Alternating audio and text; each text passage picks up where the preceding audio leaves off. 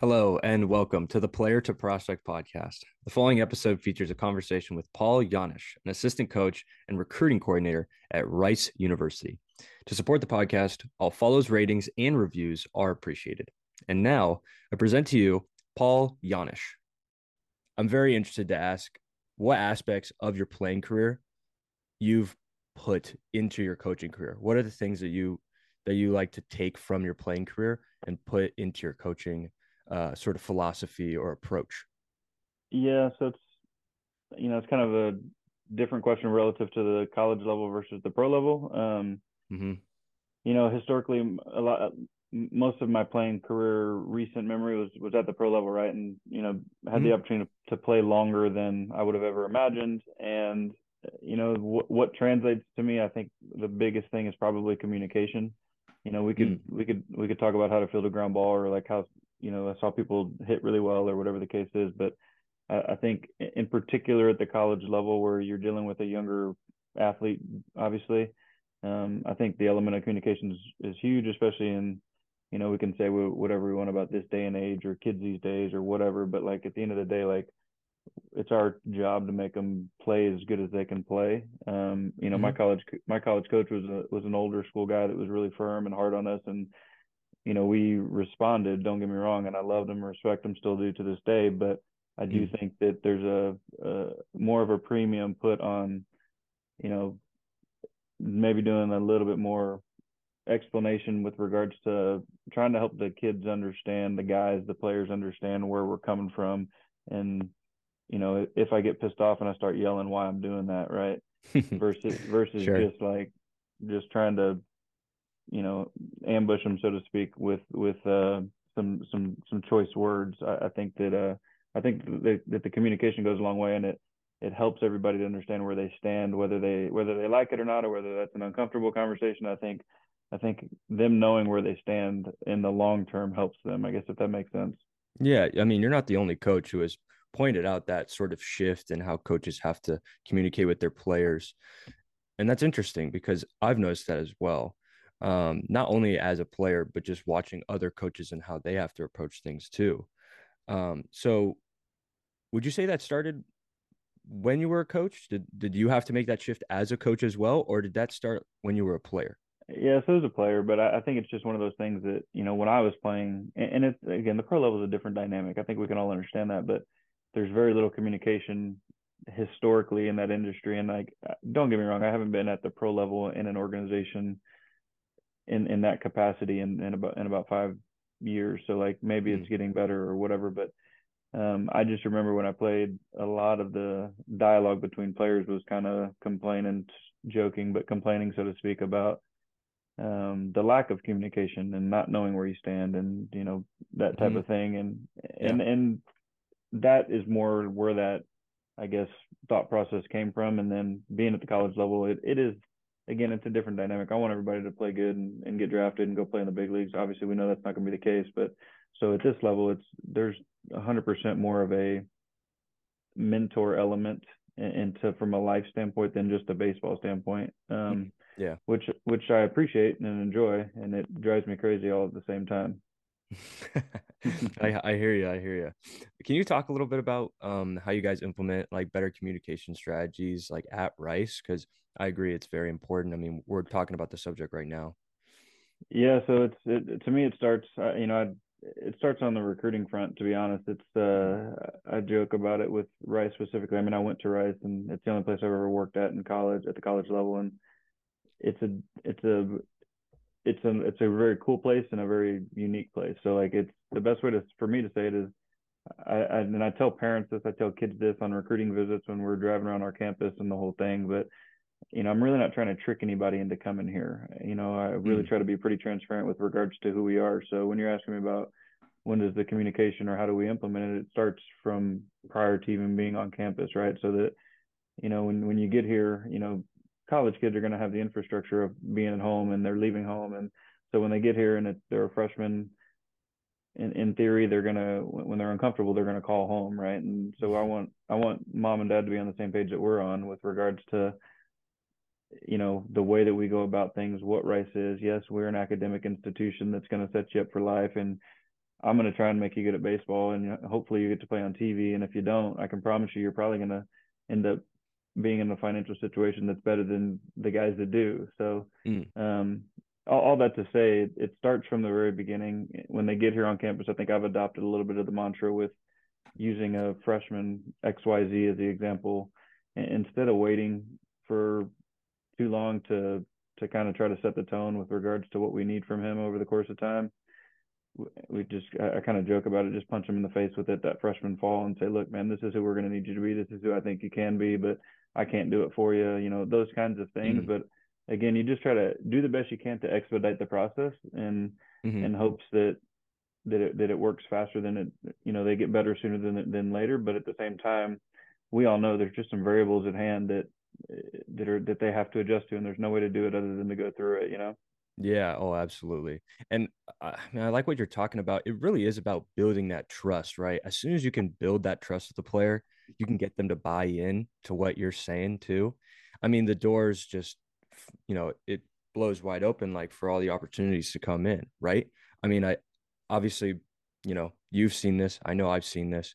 Players who just don't want to buy into the team. They're kind of pushing back. They think that their coach doesn't have their best interests in mind, um, and then they end up, kind of just being a little bit of an afterthought because they're not committed. They don't trust their coaches. Like, how do you guys like really make sure that you buy your like have your players buy in and trust what you guys are putting, into the practice?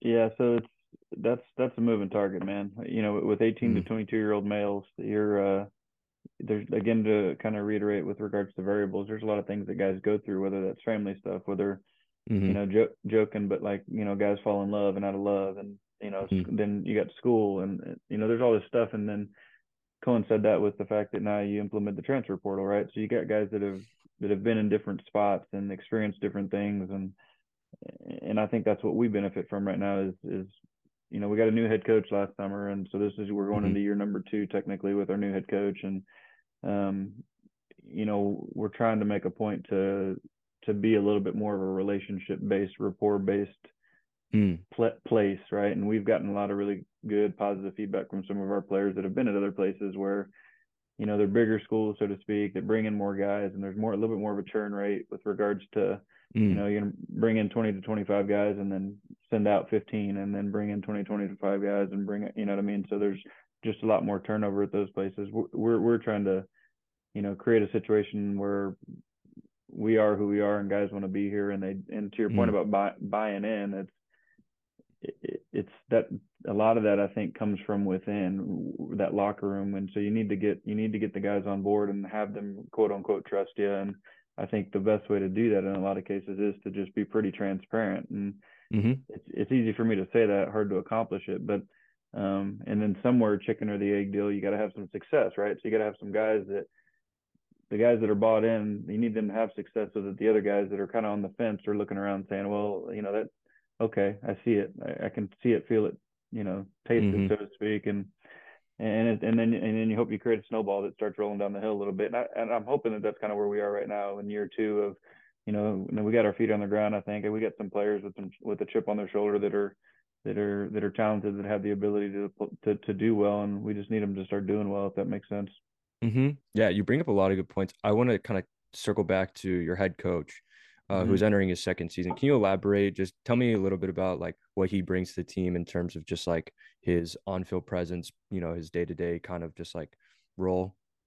Yeah, so Jose Cruz Jr. is our head coach, right? He obviously had a pretty pretty successful professional career, college career, baseball career, right? All encompassing. From Houston, played at Rice as well. I mean, I played at Rice as well, so we're kind of unique on that front in Mm, terms of having 2 former alumni on staff. And but he comes from a little bit more of the world of, obviously with the pro background. It's a little bit more, I guess you could compare it to like a little bit more of a pro setup, but at the end of the day, we try to do the best we can to focus on the things that matter. He's an offensively minded guy, and so like a lot of, from a daily standpoint, when you're asking that, a lot of that is cage time. He really enjoys being in the cage with the guys. Like Mm. doing a lot of that type of grinding, so to speak. Yeah. Um, and from a practice plan standpoint, a lot of that falls on myself and our other coaches. But that being said, it's not hard to see when you're in his office or on our field or on our campus on a visit. The again, going back to reiterate, the passion that he has for Rice specifically is unique. You know what I mean? It's something that it's kind of in the DNA, so to speak, being from close, Mm-hmm. having played here, being so connected with our alumni network, which at a small private institution is a pretty big deal relative to raising money and those kinds of things, right? Mm-hmm. Um, so, and again, going back to it, more of a relationship guy. He's not at this juncture. He's not going to be the coach that's going to verbally assault the players in the way that some of us joke about some of the older school guys, right? And but again, going back to it in this with the current landscape, I think there's a lot of good to that with regards to creating rapport with the players. You just need to make sure that we need to make sure that they understand too, like, hey, there's some accountability involved here. I'm not necessarily just I'm not trying to be your friend now. Let's not get it mixed, right? Yeah. I care about you and I want you to do good, but at the same time, we're going to make sure if you're not holding up your end of the bargain. Right, right. Was that difficult for you to do maybe in your first year of coaching, to kind of separate from being, the player's friend to like a coach, like kind of drawing that line? Yeah, I think that's just one of those things that you adapt over the course of time. And my Mm. college coach, who I talk to even still to this day, and we I worked for him for a year here, and one of the things that he said very very explicitly was like, the longer you coach, the meaner you'll get, right? Um, and so there's some truth to that with regards to, but again, it goes back to expectation. You just realize that you're not doing them any favors by letting them slip by. And Mm. every day that you let them get away with something that you saw, but you think, well, well, they'll get better. They'll figure it out. Well, they're not going to get better, and they're not going to figure it out unless you tell them. You know what I mean? Mm. Um, and I have a unique perspective too, because I have three kids of my own at the house in the fifth grade, fourth grade, first grade, and you know, dealing with as a coach, dealing with the guys at the college level, it influences the way that I actually even parent my kids, right? Because Mm. again, it just makes you more direct. It makes you more, I'm serious right now, kind of thing. And Mm. all of those things are productive. So when you say that, yes, the answer is yes. It takes a second, to make that adjustment of of being a little firmer with them and being comfortable with it, and then Yeah. ultimately understanding like that's actually we're doing them a favor. I'm helping Mhm. them by doing that. Yeah, absolutely. And it's a different line, but it's a very fine line where, you might need to get after player, you might need to light a fire, in him. And you don't want him to push back and kind of shy away from that, right?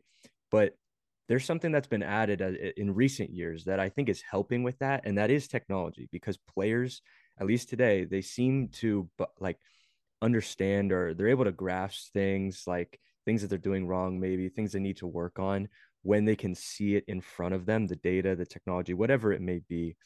Now, for you, do you like to use that stuff and kind of say like, okay, here we go, like this is the problem, like this is how you're going to solve it, this is what we need to change?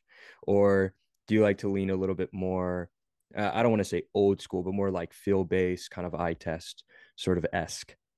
Yeah, I think there's a balance, right? Yeah. My nature is to trust my eyes and be a little bit more, you know, have the feel that you're referencing. But Mm. there's no two ways about it, especially here at Rice. We implement a ton of technology on the pitching side, on the hitting side.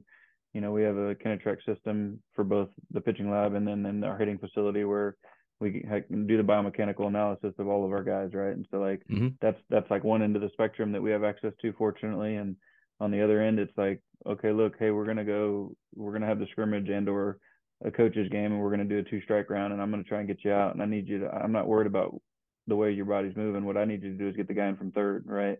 Right. Um, and so there's an element of both, and I think at the end of the day, I definitely believe it for the college level, and I'm not sure I don't believe it all the way up to the big league level. But there's a huge element of like, give me the makeup over the ability, right? Because if the Mm. guy, there's obviously a prerequisite level of ability that is you have to have. We all know that. That being said, um, the makeup is pretty significant with regards to knowing who's going to show up every day, and Mm. I would argue in a lot of cases the guy who wants it more is going to have success the majority of the time. Um, Hmm.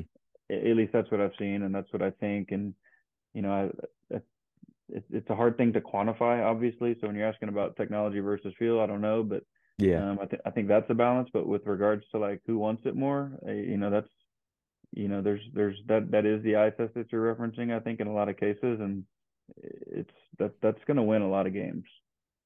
Yeah. Oh, yeah, for sure. I mean, that's college baseball, honestly, Right, like in a right, nutshell. right.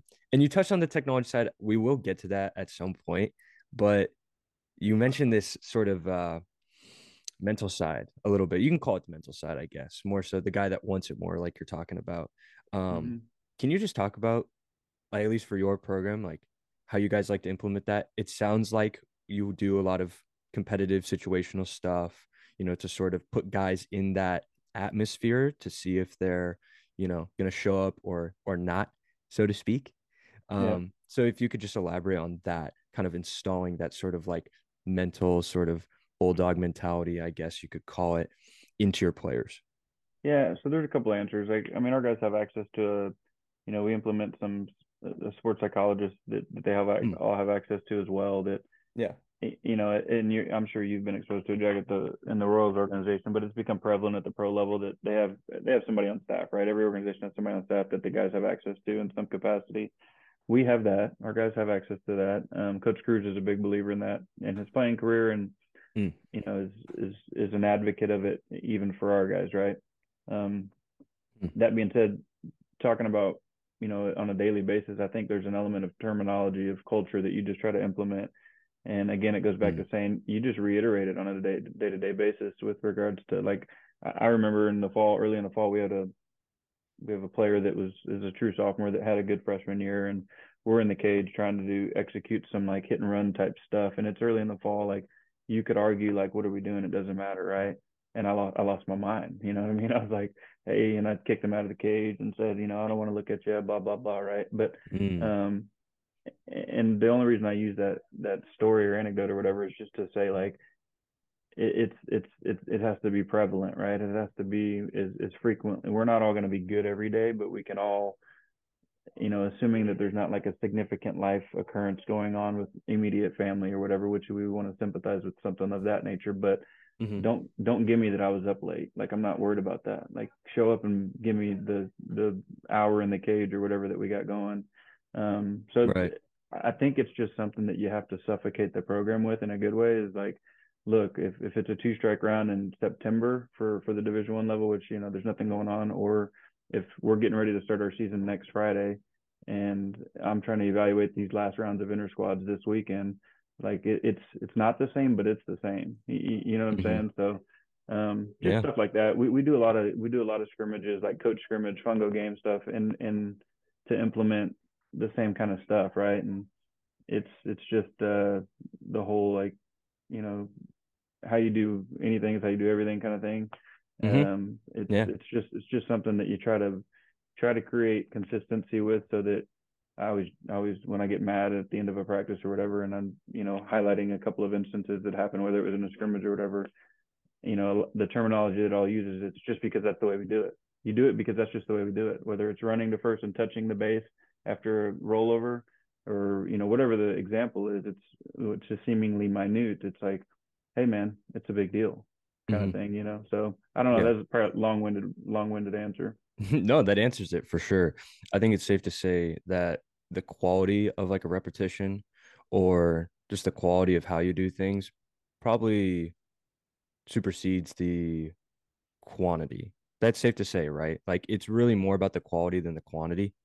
Yeah, and I would attribute that to, using I use myself as an example to our guys a lot, in the sense that like I was not the best player on any team I ever played on. Did I have the opportunity to play in the big leagues for 6 years over the course of nine? Yes, I did. But and as funny as it sounds, like I wasn't the best player on any team. Like now when you're talking about that, I did create a routine and I could defend or whatever, but like so to your point about quality over quantity, now don't get me wrong, I think there's an element of grind that whether you're in a cage trying to Mm-hmm. figure it out or whatever, taking ground balls or whatever the case is relative to a position player. I Yeah. think those things are valuable, right? Because there's a psychological aspect that gets embedded into like, hey man, I am working. I am putting the work in. Mm. I do deserve it. Now, that being said, as you continue to get farther down the road, you know, pro guys or whatever you want to say, they do develop a routine that they find that works for them, and that's their psychological edge of saying like, okay, I know I'm right because I can execute this off of this machine in the cage, and okay, so that knows I know my swing's right, or vice versa. I know, from a defensive standpoint, if you're a catcher, infielder, outfielder, whatever that routine is, but you feel good about it, it locks you in, so to speak, and you're like, I'm Mm. good to go. That's all I need. I don't need 100. I just need 10 good ones. Yeah. And you mentioned the word routine. That's something that comes up all the time on this podcast. Um, in terms of building routines, is it more about like the pre-practice, the pre-game routine that you try to kind of work up with your players? Because obviously it's hard to kind of hyper individualize when you're in a scrimmage, or something like that. Like there really isn't like a routine that you have to build for that. So can you talk about just like routine building, maybe even specifically for the players that you work with day to day? You work with the infielders, right? Yeah, yeah. So it's difficult at the college level to individualize in some ways too, just because from a time constraint standpoint, Mm, if I've got 6 or 7 infielders at one time that we've got, during our limited time, you've got an hour to work with these guys, right? So it's mm, not exactly like you can do the one-on-one lesson in most cases. Like, do we do some of that? Sure. Like I'll put my glove on and still like go take some ground balls and mess around with the guys, right?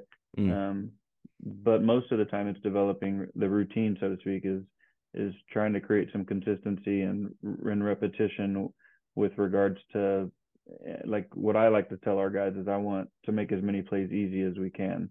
Like mm. if we make the routine plays and we get really good at it, and if you can, it's like the terminology is with from the golf standpoint is, the best putters, making a 3 foot putt, right? But Oh yeah. making a 3 foot putt on Tuesday is different than making it on Sunday at the Masters, right? Well, is Mm, it? I don't know if it is. It's the same thing, but I mean, there's dang sure some different variables, but like you're yeah. accomplishing the same thing. So that to say, we do a lot of repetition, trying to make as many of the plays that you're going to make frequently, Mm, and getting good at it, and just making it. I tell the guys I want it to be like breathing. Like if you're playing third or whatever, and we're turning the double play, I want that. Okay, the ball's hit. I know the runner on first. I know the runner at the plate, and I know my footwork and the stuff. I just want it to be like breathing. I don't want there to be a ton of process. So a lot of our practice relative to the infield stuff, it is a little repetitive at times, just especially this time of year because we're trying to like just type it in. And we're fortunate we have turf on our field now that was completed in November, so this will be our first year with turf. But that mm. makes the practice from a practice plan standpoint makes life a lot easier. Interesting. That's so okay because yeah, I'm thinking a bit like, like college versus pro, especially too, like how difficult that is to kind of do. But it I'm trying to think of like how a kid, like a high school kid right now, like how they can turn their routine and like bring that into college, even Mm-hmm. though they have to, kind of do what you guys are able to do in like a limited capacity. So I'm trying to Sure. think like what you would like tell a high school player or like a potential recruit to like work on, before they get to Rice, like in order to kind of maximize like their preparedness. Yeah, You know what yeah, I and mean? it's kind of a difficult question to answer in some ways, just because Mm-hmm. from from a skill set standpoint, if you're just trying to get better, let's just use an infielder as an example. You probably need at least one other person. If you have a machine available or at a facility that has a machine and you can get somebody to put balls into a machine to throw you ground balls, or somebody obviously that can physically hit them, but Mm, and then so that's only one person. Now you got nobody to throw to. So like you need a net or something to aim at, that kind of stuff, right?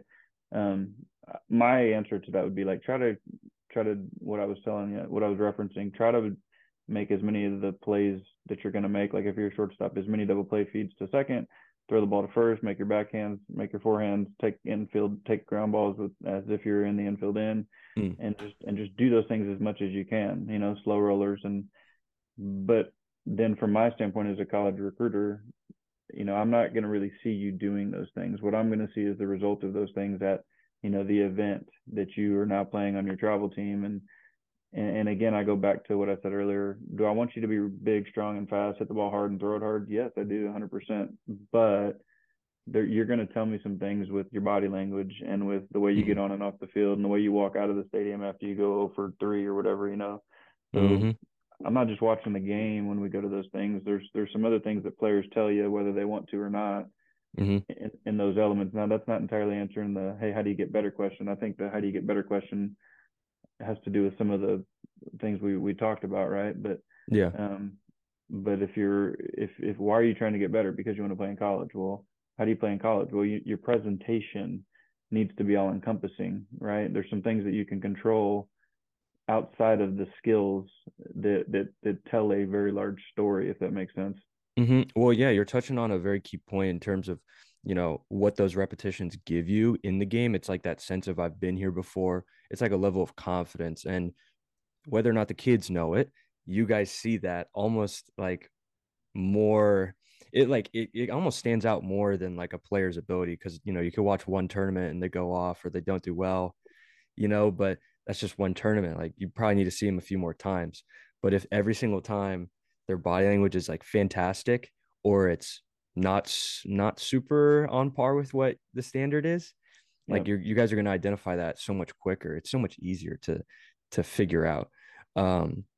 So and now we're getting into like recruiting, like high school and we can talk about like JUCO transfer portal stuff like that. Is that something that sticks out to you more so, well, not more so than like the playing ability, because obviously there's kind of like a standard like we've talked about that, in terms of the skill set, but is that something at least for you when you go out and recruit, like that's something like you're really paying attention to? Yeah, you're talking about the presentation, so to speak. The presentation, yeah, the body language, like you're saying, the like how good of a teammate they are, kind of just the way they carry themselves.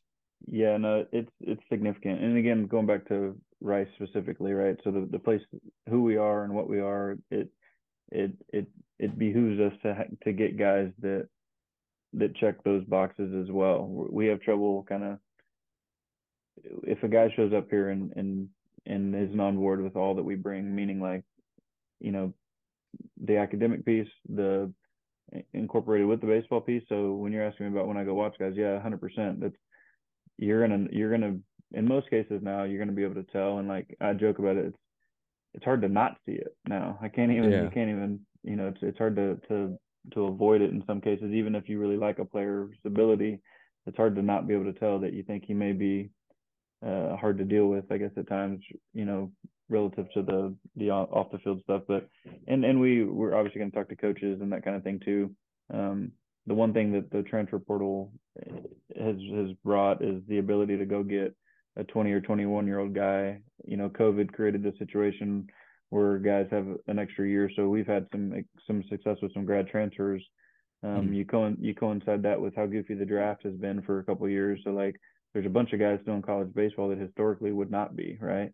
Right. And so all of those things combined, you say like, well, from a recruiting standpoint, I can go find an older guy that's got a little rubber on the road at the Division 1 level, maybe a lot of rubber on the road, and not, Mm. versus having to decide on a kid who's a sophomore in high school whether or not he's going to be good in 4 years. You know what I mean? Like it's Mhm. it's not that hard of a decision, and it's not really helping out the high school guys, right? So Mhm. um, anyway, all that to say, it's there. So to answer your original question, yes, we're paying attention to all of that stuff. In particular, a place like Rise, like would I evaluate people differently at a different place? Maybe I don't know, I guess, but Mm. I know that my buddies that work at the quote unquote big schools, I think that they're pretty big fans of the guys that do it the right way as well. In addition to being talented. Yeah, I mean, it's funny though. I feel like younger players maybe don't understand why it's so important. Can you just elaborate on like why? Like you don't have to give a crazy breakdown because you kind of did, but maybe just why it's so much more important to be a high character guy coming in versus the Yeah, guy who has a lot of talent and maybe is a little bit questionable on the character side. yeah. So I'll incorporate it. Like I referenced earlier, I have kids of my own, right? So my fifth grader and fourth grader are boys, and they both play baseball or whatever sports in general. They're super active, Mm-hmm. and I tell them and I lean on them, not so much about their ability or what they do right. Um, you're learning a lot more at that age than baseball, right? You're learning how to act. You're learning if you are quote unquote a good player on the team. Well, I want to know how you interact with the kid that can't play catch, right? Mm. In little league, so to speak. So fast forward into, okay, now we're talking about high school ball. We're talking about travel ball that has become, the bear that it has become. And it goes back to saying like, there's just so few. I shouldn't say few. It's not as common anymore for a guy to say like, I'm just gonna play better than the other guy. Okay, yeah, you're not playing shortstop on the best travel team in, for us, Houston, Texas, or whatever the case is, or center field or catcher, whatever your position is.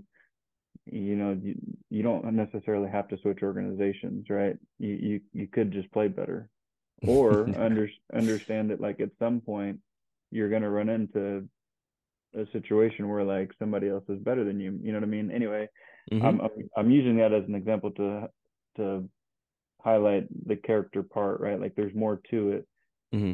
than just for the sake of your Twitter page having to be the shortstop or whatever the example is position wise. But Mm. um, and it's just it's a selfless deal, and you know there's an element of guys where being a competitor inherently is selfish, and I understand that because we covet that as well, the ability to compete. Um, Yeah. so it is a fine line, like you said, but on the flip side, I need somebody who's gonna.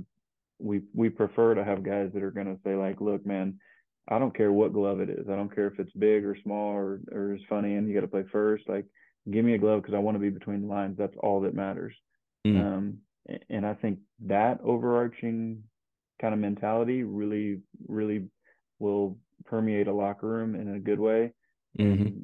And it's again that long-winded. I don't know if that totally answers the question, but it's kind of it's kind of a complex question, I guess, if that makes sense. No, yeah, it does. And you're bringing up an interesting point too, kind of at a younger level that you see more commonly at the college level, the guys that were the best players in high school and then they get to college and it's like, okay, you're not. That's just how it is, like for the most part. Like most Mm-hmm. guys, they don't get that.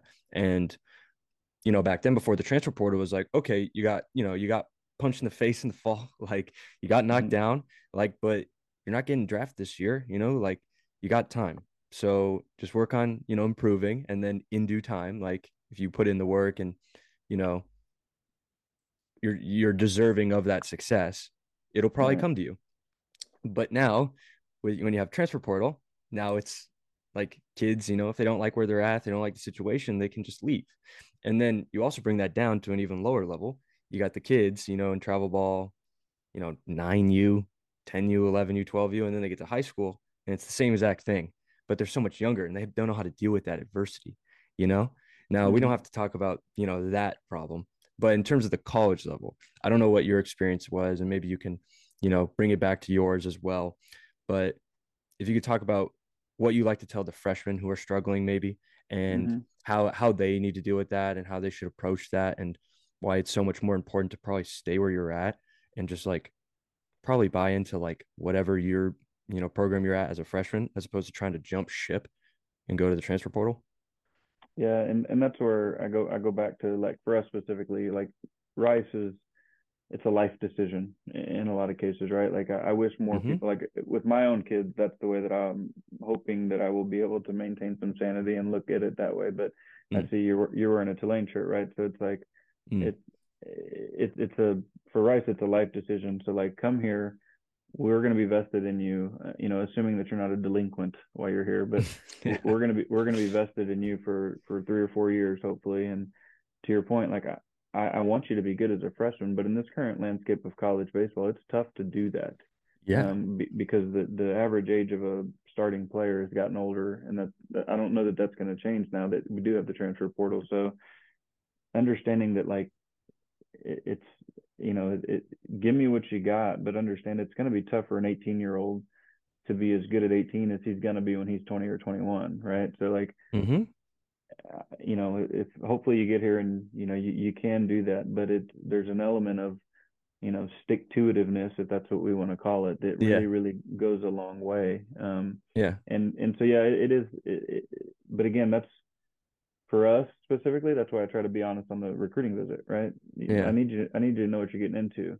And I'm dang sure not going to tell you that you're going to come here as a freshman and play, because I'm not making that promise. If you show up and you're able to do that, great. But in all likelihood, you're not going to. So me telling you or making you think that you're gonna is probably setting us both up for a miscommunication. Mm. So I think that is kind of the first line of defense, so to speak, in defending ourselves in the transfer portal. And Mm. look, come here. We're gonna, you know what you're getting into. I'm being honest with you on the front end. And then that way, when you get here as a freshman, and maybe it's okay, there are some variables, school, this and that, traveling, all this stuff. Mm-hmm. We'll show up as a sophomore now. In a lot of cases, when a guy comes back as a sophomore, he looks like a completely different guy. Just the look on Mm. his face, he's just more comfortable, just like anything else. Just like you getting ready to go to spring training, like it's more comfortable the more times you do it. You just know what to expect, right? And so, Mm. um, anyway, all of those things. It's again, there's a bunch of variables involved there, but it's tough because at the end of the day, you still have to recruit the guys that you have on campus, but Mm. but spending a ton of time worrying about that is just it's a relentless endeavor. So to me, it makes more sense to say, like, again, this is who we are, this is how we roll. I'm going to do the best I can to be the same all the time relative to what I expect from you and how I communicate with you. Mm. And if you don't hold up your end of the bargain, I'm going to tell you. And if you don't like that, well then, if this ain't the place for you, that's okay too. But what I'm not going to tell you is you're going to come in and you know be the guy from the get go and all the stuff, and just because like that's just not being totally forthcoming. Mm. Yeah. I mean, it's a lot easier also to kind of like, say like this is who we are, as opposed to, not giving them a very clear picture, because Yeah, then when it's like, okay, like we kind of told you this is how it was going to be anyway. that's Like right. it's yeah. Okay, so I mean, we've got what is it, like 9 days until the season starts? Mm-hmm. Something like that. Maybe a Yep. little over 9 days. Can you talk about what the team is looking like right now and kind of just how you guys are preparing for literally next week, for this first series against ULL? Yeah, we're playing Louisiana Lafayette to Mhm. start. Yeah, so we're crossing our fingers that the people stay healthy and that kind of stuff. At this point, I think we have a pretty good idea of kind of who's who, so to speak, going into the season. Now we all know that things can change when the lights come on, for good and for bad. So like we're Mm. gonna be ready to deal with that. But um, again, going back to it with the second year head coach and some healthy roster turnover, we're pretty excited about the season. We feel really good about kind of who we have. Like I said, we're the nature of a place like Rice is, we need to stay healthy. We're not going to have maybe as deep of a roster as what some schools might, but that's okay. And Mm. we have a really good mix of guys who have been at some other places that maybe things didn't work out, and some younger guys that are very talented Mm. that both have one thing in common. They have something that they would like to prove. So I'm really curious and excited to see how some of those stories unfold. But Mhm. like I said, this is my favorite time of year relative to the college game. The summer is super relentless with recruiting, and the fall is fun. But it's it's just not the real games. You know what I mean? So like I'm excited Mm. about the real games. This is kind of my favorite part of the job, so to speak. Yeah, and you guys have a pretty difficult schedule, especially in the beginning. I mean, Mm-hmm. yeah, I mean, Yeah. what at Stanford, and then you have that tournament against, a couple other Texas schools, the bigger, like big Texas schools as well. Yep. Um, how important is that to kind of battle test your guys early on, so that not that your conference isn't strong, you also have a pretty strong conference. I Sure. was looking down the line earlier, but how important is that to kind of like really prepare those guys in the first couple weeks, kind of like say like, hey, it's go time day one. Like we're Yeah. not messing around. We're not easing into it here. Yeah. It's college baseball in general is deep right now, and being in regionally where we are, like it's very Mm, difficult to find teams that are not good. So yeah. um, that to say, the schedule early is very difficult. There's no two ways about that. For me and for us, like I said, we feel good about being prepared for the season. We're operating right now under what do we really have to lose kind of deal. Like I think that we got guys that want to compete, and we're going to go play against good competition, Mm. and you know, we're going to do the best we can. And I think that, to your point about being battle tested, I think as the season unfolds, even if early on the season is difficult, that doesn't mean it's not going to go well, but it's dang sure going to be difficult. Um, it's going to pay itself off down the road. I mean, I do believe that. And so, and to your point, our conference is very good relative to what maybe people think about it, if that makes sense. Oh yeah. It's there's not a lot of let up there either. So, and like I said, because of where we are, I mean, we're playing Texas A&M, we're playing Baylor on our midweek games, we're gonna play Sam Houston. Like we're not. It's there's this part of the country just has a lot of good baseball, and that's really fun. Yeah, absolutely. Now, during the season, this is one thing I do want to ask because I feel like it doesn't get considered a ton, but for the players that aren't playing every day, that are not getting consistent innings, what's your advice for those guys to kind of keep them ready? Yeah, it's a difficult thing to accomplish. I mean, we'll play some inter squads, Mm, during the week at times to try to keep some of that going. Um, but the hard answer is, like, you got to figure out a way to stay ready best you can. And look, you and I both know there's no duplicate for playing in the games, right? There's no duplicate for live at bats or against a real guy in the seventh inning with a guy on second base. You know what I mean? Like hmm that's tough to duplicate. But we all at some point in our careers and lives have been presented with opportunities, and you have to be ready for them, and you have to take advantage. And not everybody's opportunities are created equal. You know what I mean? Like in hmm your situation, somebody that gets drafted in the first round is going to have a lot better opportunity than somebody that got drafted in the 18th round. In our case, it's the same, right? Like mm, depending on how the fall went, like look, you've created a situation where you're going to have to wait your turn. That may be a week, and that may be 3 weeks, and you're not going to have the live reps, and you're going to yeah. go in there against somebody that's locked in really good and trying to take your job, so to speak. So hmm anyway, again, we go back to it, right? Like, how bad do you want it? Like um, it's a tough endeavor. mm, But it's, and the people that get put in those situations, whether it's on our team or at the pro level, you have to, whether it's mental reps or whether it's visualization, those kinds of things, you have to find a way to do it. And at the end of the day, like, when you get the opportunity, whether it's one at bat or whether it's 20, hmm you gotta do what you can. Yeah. I want to ask now about yourself. Just, Mm-hmm. we have a little bit of time left. I want to dive into you as much as I can in this short time. Did you always want to be a coach? Did you know you wanted to be a coach from a young age? Do you have someone that drew you towards coaching before you started? So no, I did not think I was going to be a coach. Mm. Mm-hmm. My Having gone to Rice, we have a lot of alumni network and whatnot that has obviously been financially very successful. I had always envisioned that that's the route that I was going to go in some capacity, whether it was finance or real estate or whatever, right? Mm. Then figure out that I'm have the ability to play professionally, do that deal, and you work as hard as you can for a long time to keep a job, right? To get to the big leagues and that kind of thing. And so that took up a large portion of my life. And had to come finish my degree. And so fortunately, I came back to Rice to complete my degree, and I was on campus at 35 years old for the first time in a while, and helping out with the team. And man, you hear people say, like, it chose me versus I chose it. I had zero intention necessarily at that juncture of being a coach and or a college coach. And I would have told you before, if I was going to be in coaching, it may have been at the pro level. But Mm. I've grown to really like it. I like the age group that we deal with. I really really love Rice. So it's easy for me to sell this place because I know Mm.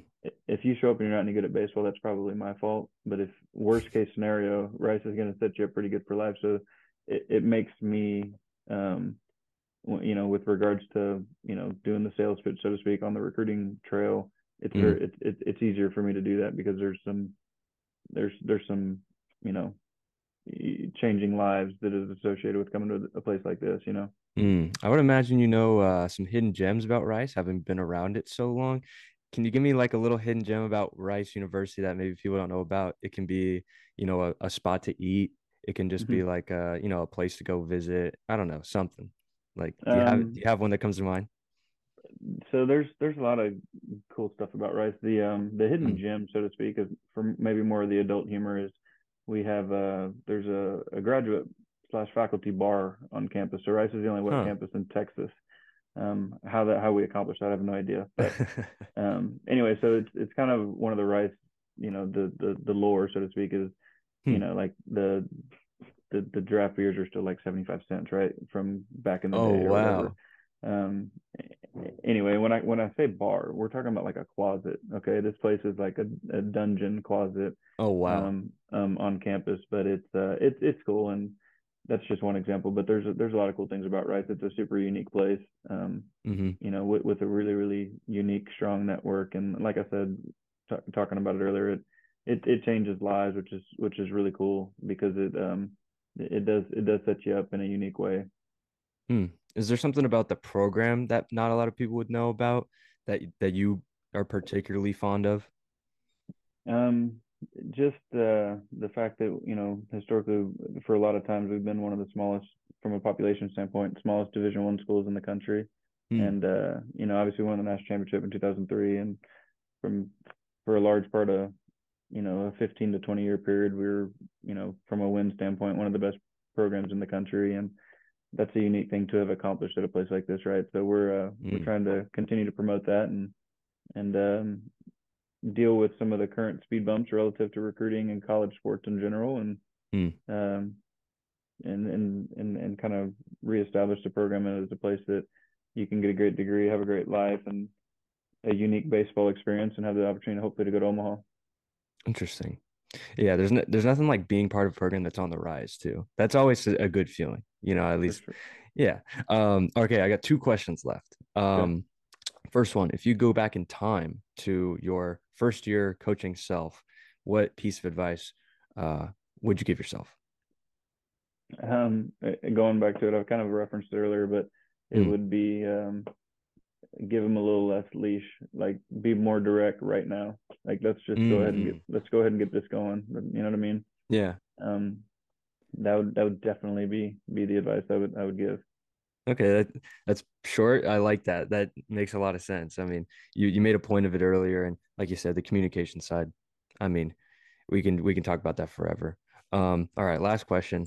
This is about a recruiting visit. If you have Mm-hmm. a story you'd like to share about a memorable recruiting visit, something that happened while you were maybe out on a trip. It could be, funny. It could be, just a horror story. Honestly, I had one a week or two ago. It could be a train wreck. It could be a success story. Really anything. If you have any recruiting visits that Um, come to mind to kind of illustrate the job that you have.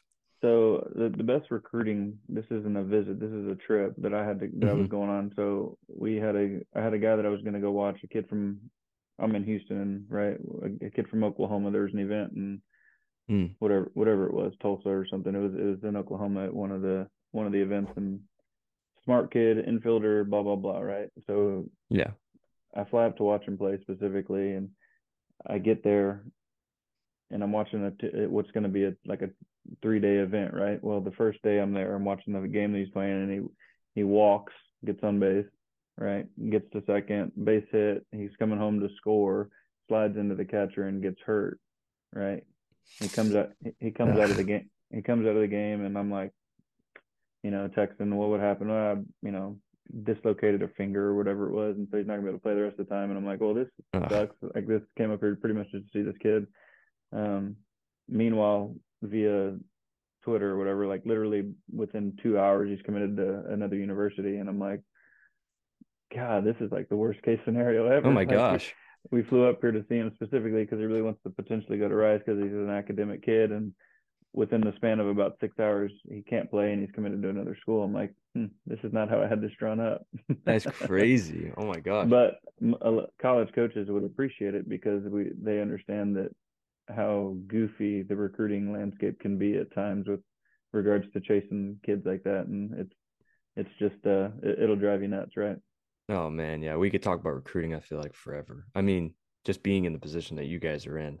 Um, but yeah, I mean that's all I have for you. I mean, at least for now. I know you have to probably go soon. We talked about it before, but Yeah, I just want to say, to kind of, bring it home, just thank you for coming on. I really appreciate, you taking the time to talk about the program and kind of, your experience so far and what it's like to be a player, at Rice University. No, Jack, I appreciate the time, man, and good luck to you moving forward as well. Thank you. I appreciate that. All right. I'll talk to you really briefly after we sign off. But yeah, that's going to do it for this episode of Player to Prospect. And yeah, we will see you next week.